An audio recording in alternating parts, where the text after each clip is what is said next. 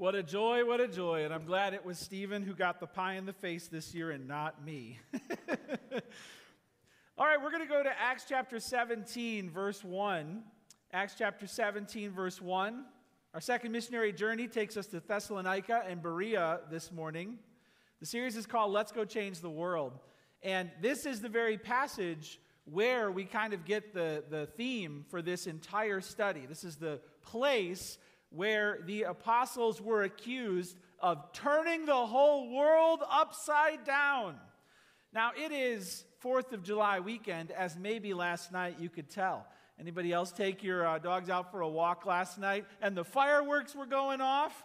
What a celebratory time in our nation, right?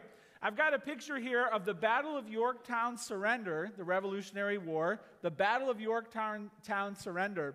And this is a awesome depiction of what happened to end the Revolutionary War.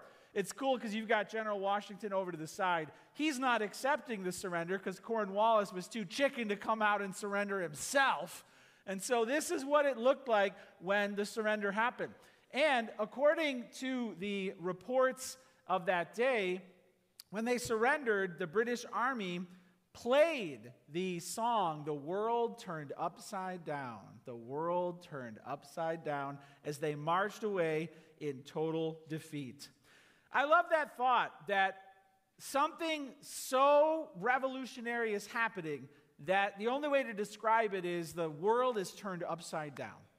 That's what was happening in the Roman Empire, and people in Thessalonica knew it. Something is changing, and it's huge. I would love for it to be said in our day. I would love for it to be said in our city. These people are turning the world upside down. Lord, let it be. Let it be. Let it be. We're going to see today the power of the gospel through bold witnesses, and we're going to learn that if we go and proclaim Jesus, there's going to be big trouble, but there's going to be awesome provision for salvation as well. Let's pray, and then we'll get into the word together. Jesus, we pray that as the gospel goes forth in power, just as it turned the mighty Roman Empire up on its head, we pray that you would also accomplish great things in our city, in our state, in our nation, and in our world. May people realize that everything is changing because in the spiritual realm, thy kingdom is coming, thy will is being done on earth as it is in heaven. We pray, Lord Jesus, that you would be exalted in this place through the preaching of your word. We pray as we open our hearts up to you, you would show us how to be bold witnesses who carry around the name of Jesus everywhere we go. And we pray this in your name. Amen. Okay, we're in Acts 17. Here's a map of the second missionary journey. We'll put that up on the screen. The map shows you their travels. So they started way out east in Jerusalem, went up through Tarsus. Then the first missionary journey, cities like Iconium, Pisidian Antioch. Then they were forbidden to go into these cities in Asia, like the 7 churches mentioned in Revelation. You've got Philadelphia, Sardis, Smyrna, Ephesus. Ephesus is going to become a base of church planting operations. Why would God give them 400 miles of no? Well, you can see that God in his Spirit was encircling this region so that it would actually become a more concentrated place of outreach. But off they went, passed there into Philippi last week where the earthquake shook the jail. The jailer got saved, Lydia got saved, the slave girl got saved, and now they're going to make their way over to Thessalonica, Berea, and then eventually down to Athens, Corinth, and then back home. But here we are arriving in Thessalonica, and it says in Acts 17, verse 1, "Now when they had passed through Amphipolis and Apollonia, they came to Thessalonica, where there was a synagogue of the Jews. And Paul went in, as was his custom, and on 3 Sabbath days he reasoned with them from the Scriptures, explaining and proving that it was necessary for the Christ to suffer and to rise from the dead, and saying, 'This Jesus, whom I proclaim to you, is the Christ.'" This is his pattern. It says that he went as his custom in verse 2 into the synagogue for 3 consecutive Sabbaths and reasoned with them from the Scriptures. Since these were Jewish people or converts to Judaism, they had the Scriptures of the Old Testament. And Jesus told his disciples, all these scriptures speak of me. And so I brought with me here, somebody went to a place, synagogue, and they brought back this like commemorative scroll, and they gave it to me, which was really cool.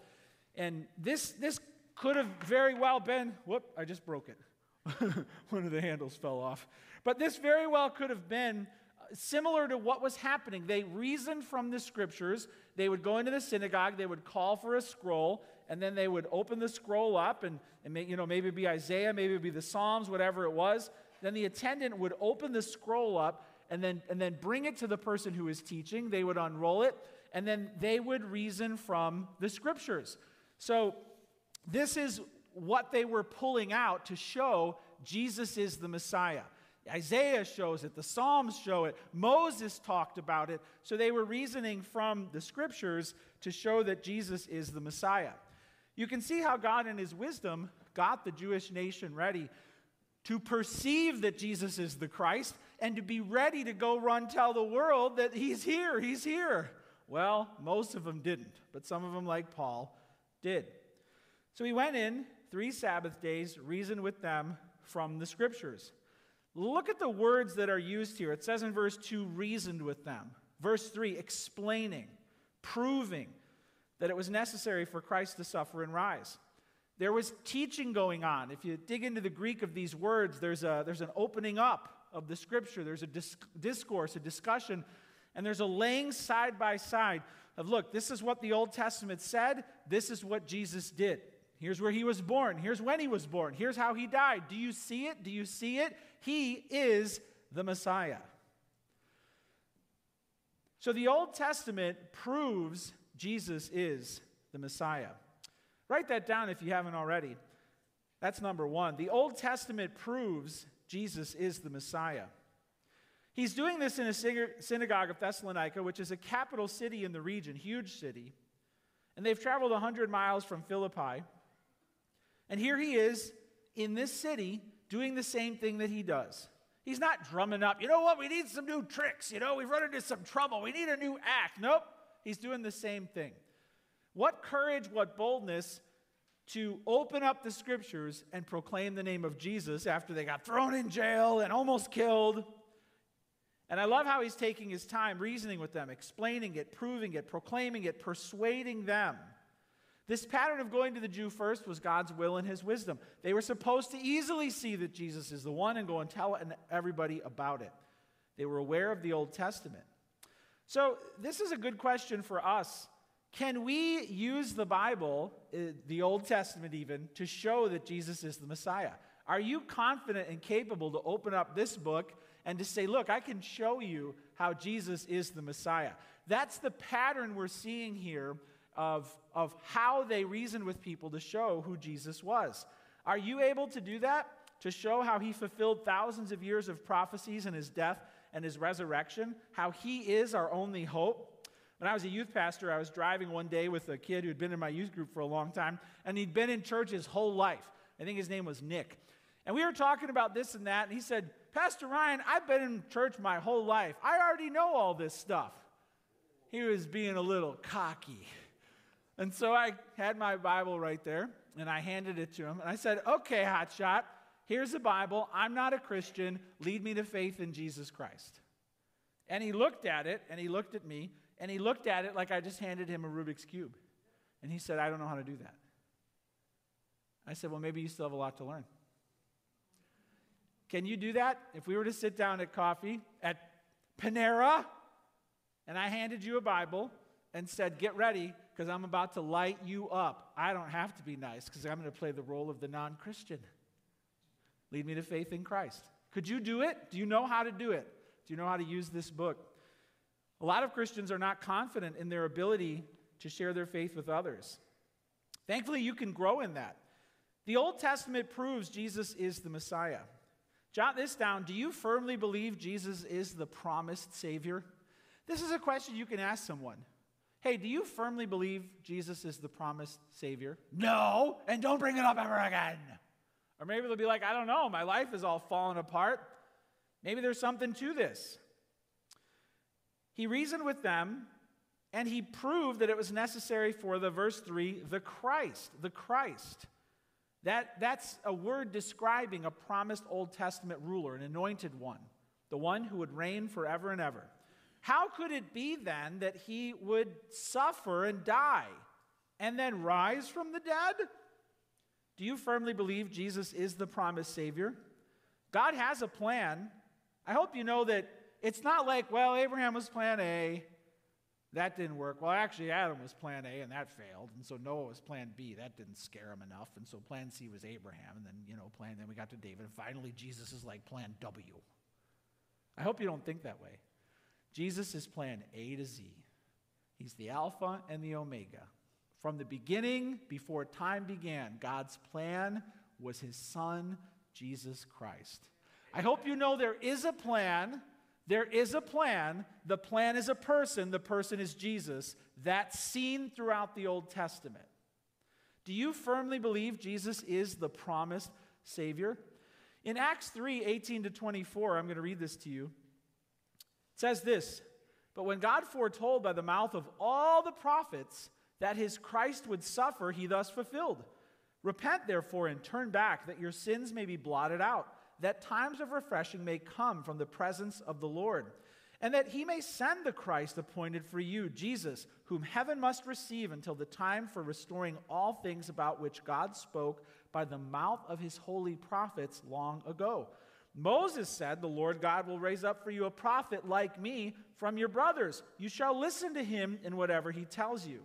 And it shall be that every soul who does not listen to that prophet shall be destroyed from the people.'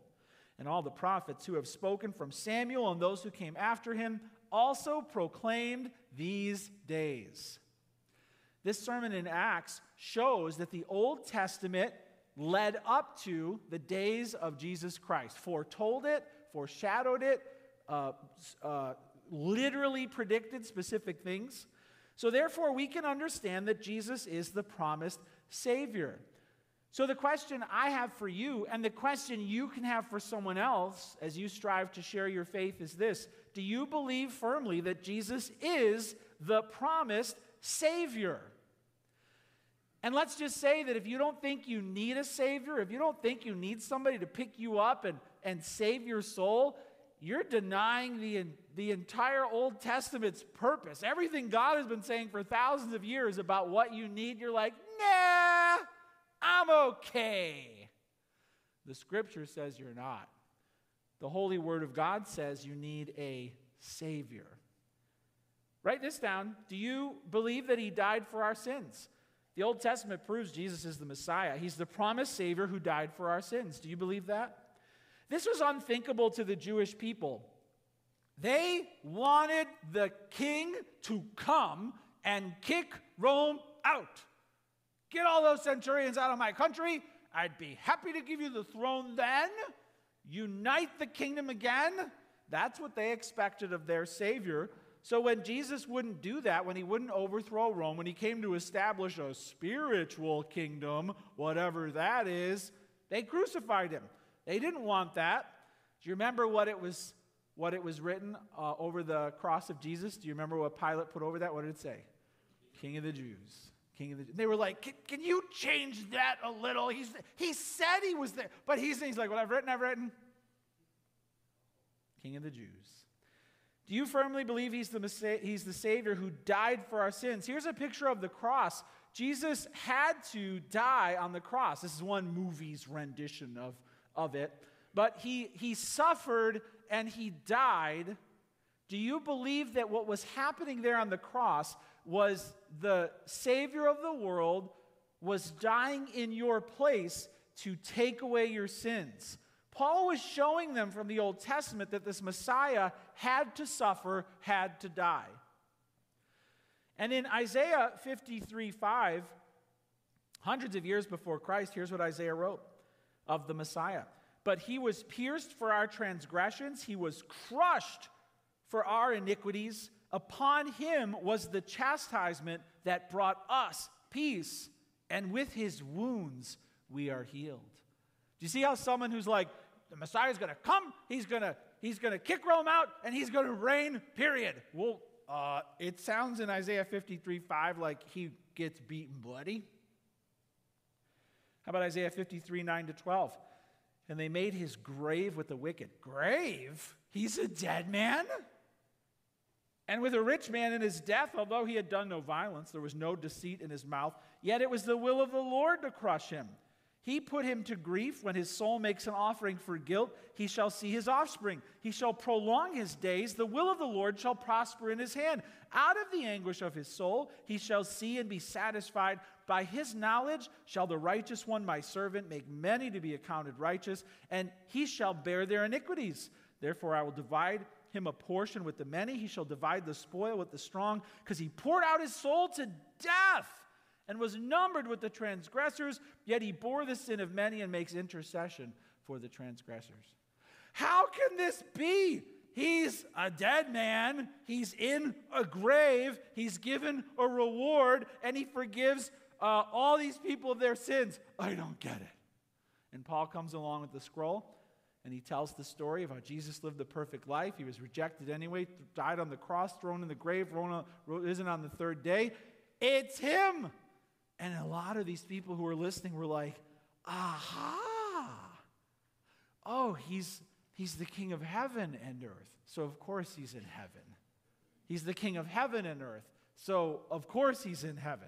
It was all clicking. This is the Old Testament I'm sharing with you. Do you believe that he died for our sins? You must answer this question, and you can ask other people to answer it too. Hey, do you think Jesus died for our sins? And here's the next one. Do you believe he rose on the third day in glory? Do you believe Jesus rose on the third day in glory? Do you know in the Old Testament, nobody ever rose from the grave never to die again? Oh, there were a couple of people who rose from the grave. But guess what? Their family eventually had to figure out how to pay for 2 funerals because they died again. Only a couple people, right? Elijah, Enoch, they escaped death altogether. They went up, all right? So they didn't even have to pay for 1 funeral. But they didn't die and rise again, never to die again. It had never, ever, ever happened until Jesus died and rose again, never to die again. Even poor Lazarus came back for an encore, right? Right? And then what? And then what? Probably couldn't get any life insurance after that. You know, like to apply for a policy, okay? Why does it say here you're deceased? Well, I was, but I'm back. It's a long story. We're not covering you. Jesus is the only one to die, to rise again, never to die again. Do you believe that? Do you believe he rose on the third day in glory? He escaped death. And do you realize that this fulfills Old Testament scripture?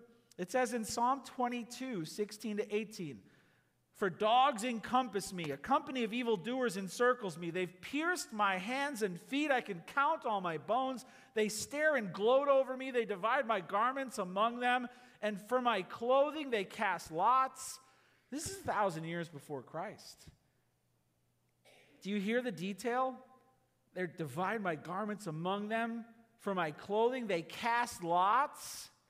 Psalm 16:10. "For you will not abandon my soul to Sheol," that's the grave, "or let your Holy One see corruption."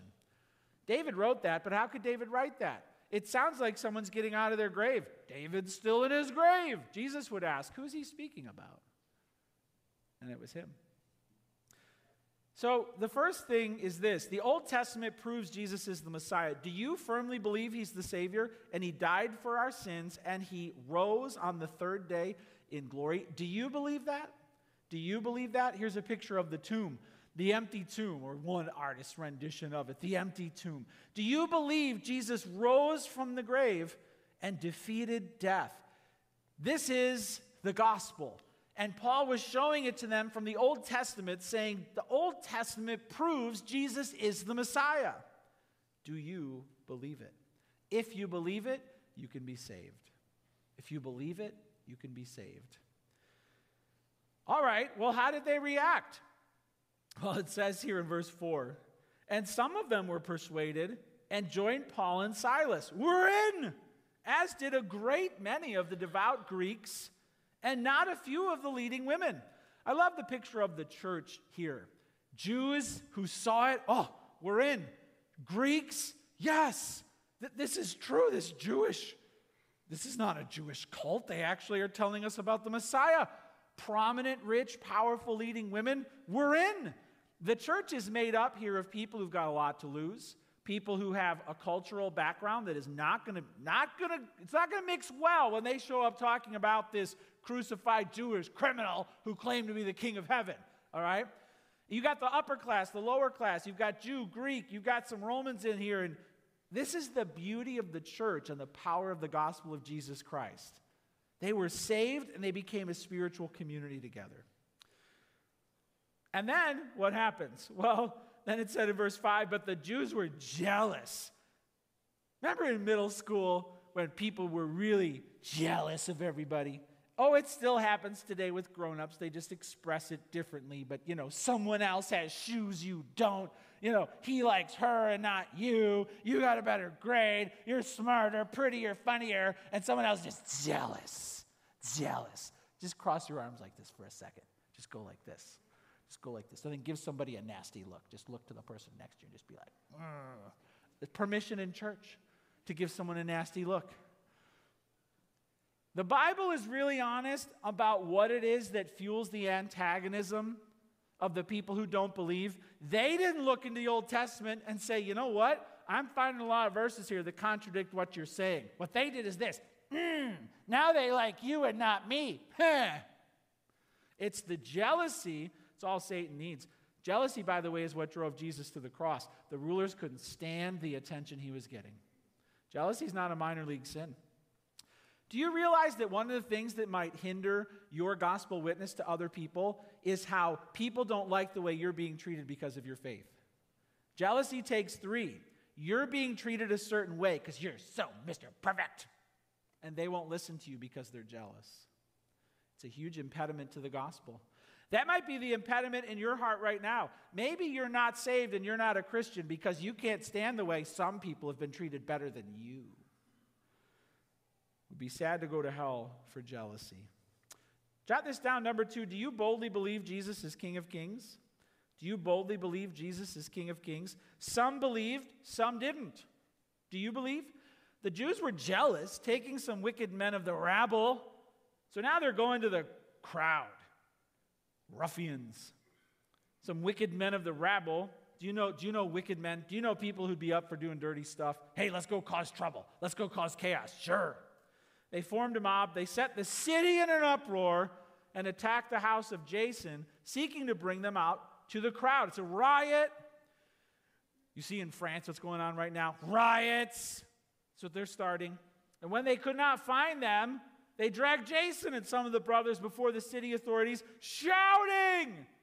I love this verse. These men who have turned the world upside down have come here also. I love that this is happening. They're right. These men are turning the world upside down. The power of the gospel, but they're out of control. And Jason has received them, and they're all acting against the decrees of Caesar, saying that there is another King Jesus. The people and the city authorities were disturbed when they heard these things. When they had taken money as security from Jason and the rest, they let them go. The brothers immediately sent Paul and Silas away by night to Berea. Okay, so do you boldly believe Jesus is the King of Kings? If you do, there are going to be people who are against you. What happened here was they arrested Jason and some of the others, and they realized that these weren't the ringleaders. And so what they did, big city, okay, the officials know what they're doing. And so what they did was they took them in, and likely what happened was, all right, you're going to post bond, we're going to let you go. You're going to make sure this problem goes away. If you don't make sure this problem goes away, you're a dead man. Okay, that's likely what happened. So then they got out. They told Paul and the apostles, look, if you don't leave, they're coming for us. That motivated Paul and the apostles to leave. And when he wrote 1st and 2nd Thessalonians, he said, I wish I could come back to you, but I can't. Now, it doesn't make sense. He's come back to all the other cities. He went to the city where they literally tried to kill him, and he went back into that city. Why couldn't he go back into Thessalonica? This is probably why. It's because if he went in, other people would get hurt. That's kind of the only way we can understand this. Well, it worked. They had to send him out of there. But what a price they paid. Do you boldly believe Jesus is King of Kings? Write this down. Are you willing to speak up and share the good news? Are you willing to speak up and share the good news? They spoke up, they shared the good news, and it resulted in a citywide uproar. Paul, these charges were serious. They said they're acting in verse 7 against the decrees of Caesar, saying that there is another king, Jesus. Now, these are false accusations, but they have some truth to them. So Christians are told in the New Testament to pray for the authorities, submit to them, live peaceful, quiet lives, support the governing authorities. This is what Christians were taught to do. They were not taught city by city to go into an uproar and set things on fire and grab your pitchforks and go kill people. Okay, Peter pulled out the sword and Jesus said, put away your sword. This would not be a violent advancement of the kingdom. So it was false to accuse the Christians of staging this revolution. Okay, it's hypocritical for the people who are starting a citywide mob uproar with scoundrels to say Christians are doing this. They're just creating chaos all over the empire. It's an uproar. No, you're the one doing that. You're doing that. They're not. I think the rulers perceived that too, which is why they didn't even beat Jason, and they knew what was going on. So, are you willing to speak up and share the good news, no matter how it's perceived? In 1 Thessalonians 1:8, Paul wrote to this city. He said this, "For not only has the word of the Lord sounded forth from you in Macedonia and Achaia, but your faith in God has gone forth everywhere, so that we need not say anything." He later heard that they kept talking. They kept telling everyone. They reached out to the other cities in the region. People started telling Paul, "Oh yeah, I heard from the Thessalonians. Oh yeah, they won't stop. They won't shut up about this whole thing. They keep talking and talking and talking." And Paul heard that, and he wrote to them, and he said, "Everyone has heard about your faith in Jesus." Isn't that awesome? Has everyone heard about your faith in Jesus?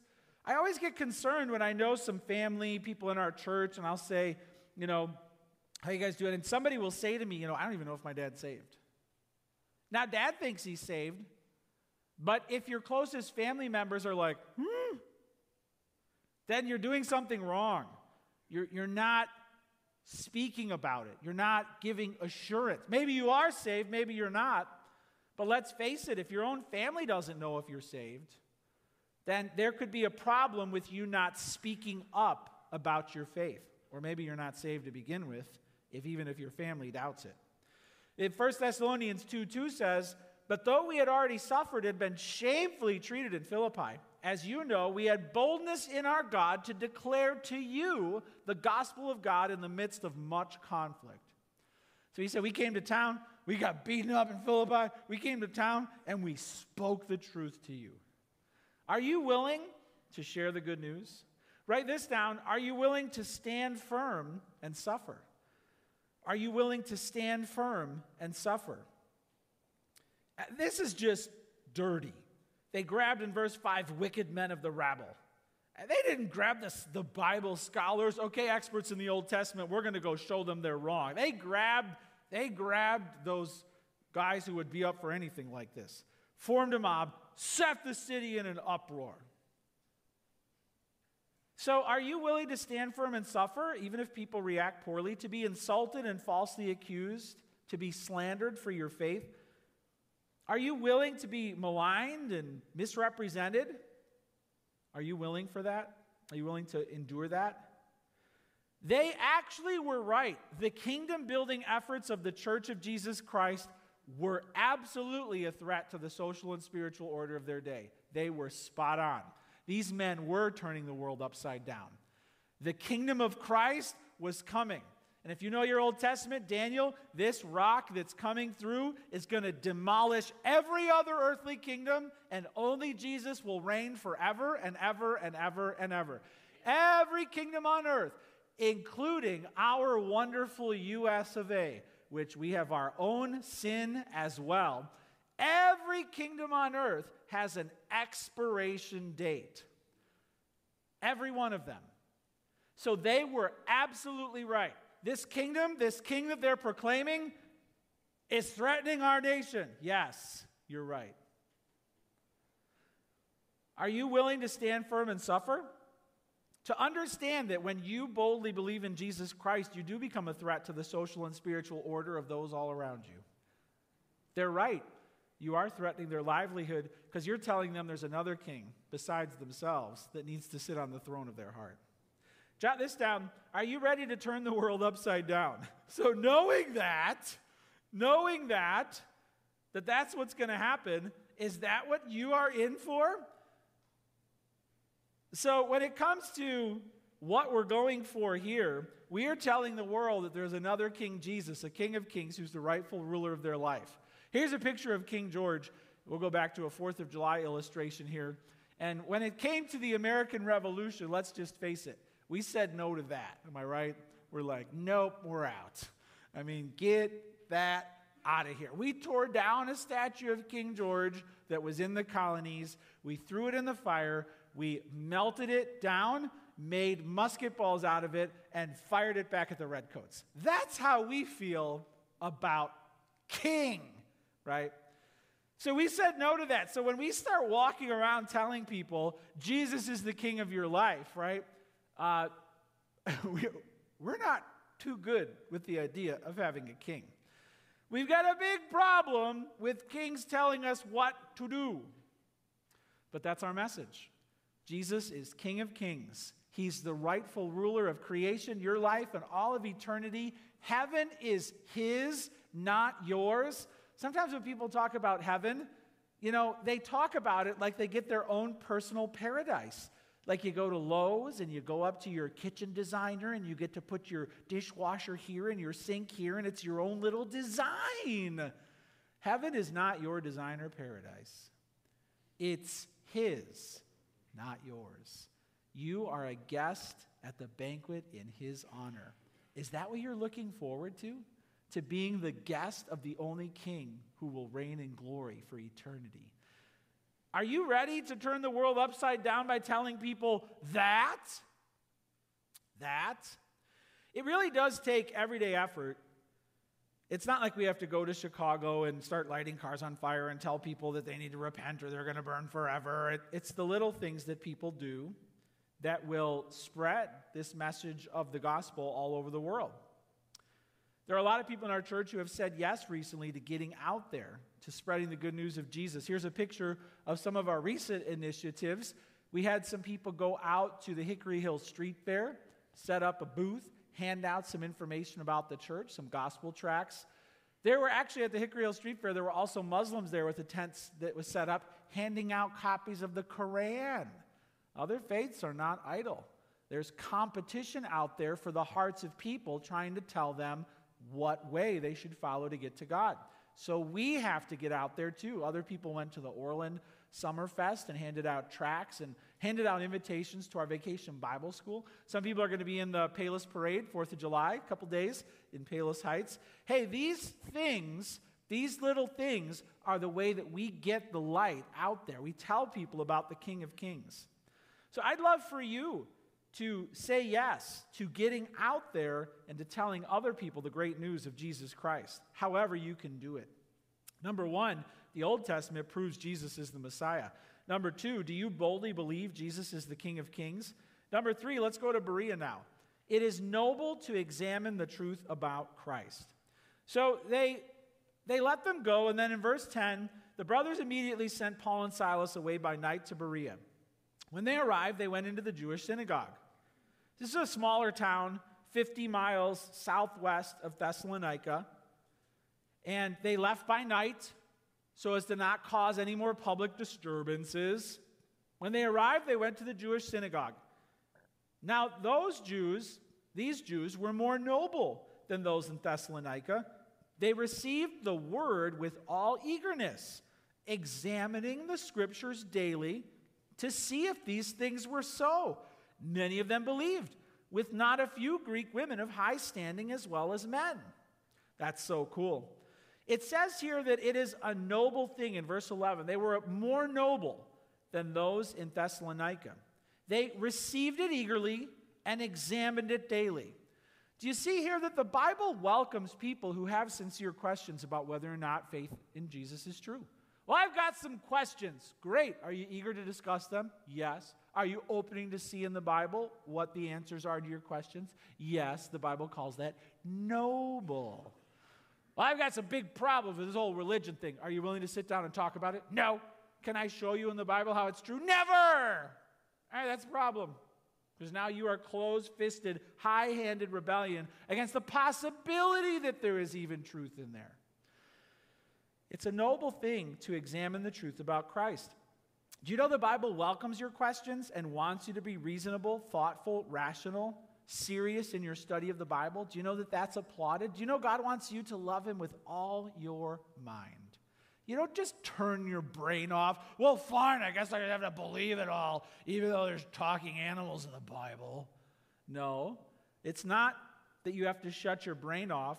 You are welcomed, invited to bring a reasonable, thoughtful, rational investigation of what the Bible says.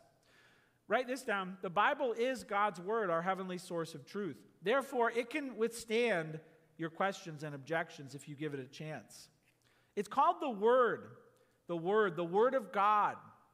And therefore, it is our heavenly source of truth. The Scriptures are breathed out by God. That's why it's called the Word of God. Are you open to learn the Bible? Are you open to the idea that the nature of truth is that it is over you and you are under it? If it comes from heaven, you have to actually surrender and submit to that truth. Are you open to the reality that maybe you don't get to just build-a-bear your own truth? You know, you actually have to hear it from on high and submit and surrender to it. Doesn't that make more sense than anyone can believe anything their heart desires? So the Bible is God's word, our heavenly source of truth.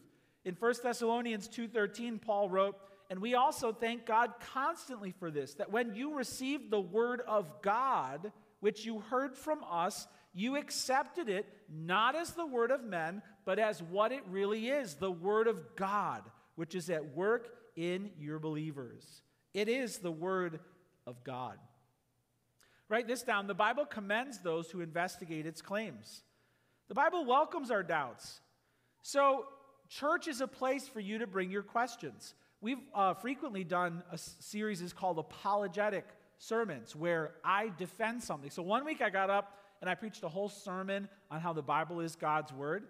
And then the next week I got up and I said, now I'm going to preach a sermon on why you can't trust the Bible. Maybe you were here for that.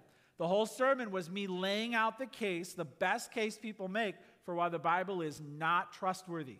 And point by point, I said, here's how people are going to attack our book. And point by point, I said, here's how you can defend the Bible. That's called an apologetic series, where we learn to answer questions. Then at the end, we did a Q&A. We threw the mic out into the audience, and anyone could ask any question about the faith. Because I want you and your children and your grandchildren to know church is a place where you can get answers to your questions. The Bereans show us this. This is a noble thing they're doing, eagerly examining the Scriptures. It's okay if you feel like, I got a lot of questions. But it's not okay if you shut down and you say, therefore I'm out. That's not okay. The Bible commends those who investigate its claims. The Bible commends those who investigate its claims.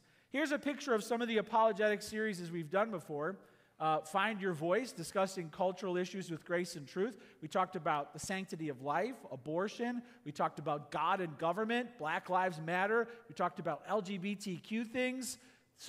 And if you're taking a trip at some point, you can go on our app or our website and find this series called Find Your Voice, and you can go through these sermons and learn how to discuss your faith on these topics. Conversation Killers is the one that we did more recently. I think it was last year. The toughest objections to our faith. In other words, if you're talking to someone about spiritual things and they say, I would never believe in a God who sends people to hell, okay, the conversation's over unless you know what to say in that moment. And each sermon I shared was how to keep the conversation going when someone says something like, well, all religions basically teach the same thing. You need to know what to say right there, or the conversation dies. So check out those if you've got time this summer. I like what Darrell Bock says. The Christian life is an examined life, where one employs the Scripture like an X-ray to ascertain the nature of truth, of life, and of one's heart. So the Bible commends those who investigate its claims. And finally, we must expect and endure opposition to our faith. We must expect and endure opposition to our faith. It says in verse 13, when the Jews from Thessalonica learned that the word of God was proclaimed by Paul at Berea also, they came there too. Now they brought the mob to Berea, agitating and stirring up the crowds there. Then the brothers immediately sent Paul off on his way to the sea. They're going to kill him. Sent Paul off on his way to the sea, but Silas and Timothy remained there. Those who conducted Paul brought him as far as Athens. And after receiving a command for Silas and Timothy to come to him as soon as possible, they departed. This is wonderful. Now Paul ends up 300 miles away by sea, all alone in Athens, the intellectual capital of the Greek world. That's going to be an awesome sermon coming. This is where the thought of the ancient world was cooked and baked and disseminated throughout the whole Roman Empire, and Paul is there. But we're going to actually close this sermon as we transition into communion here.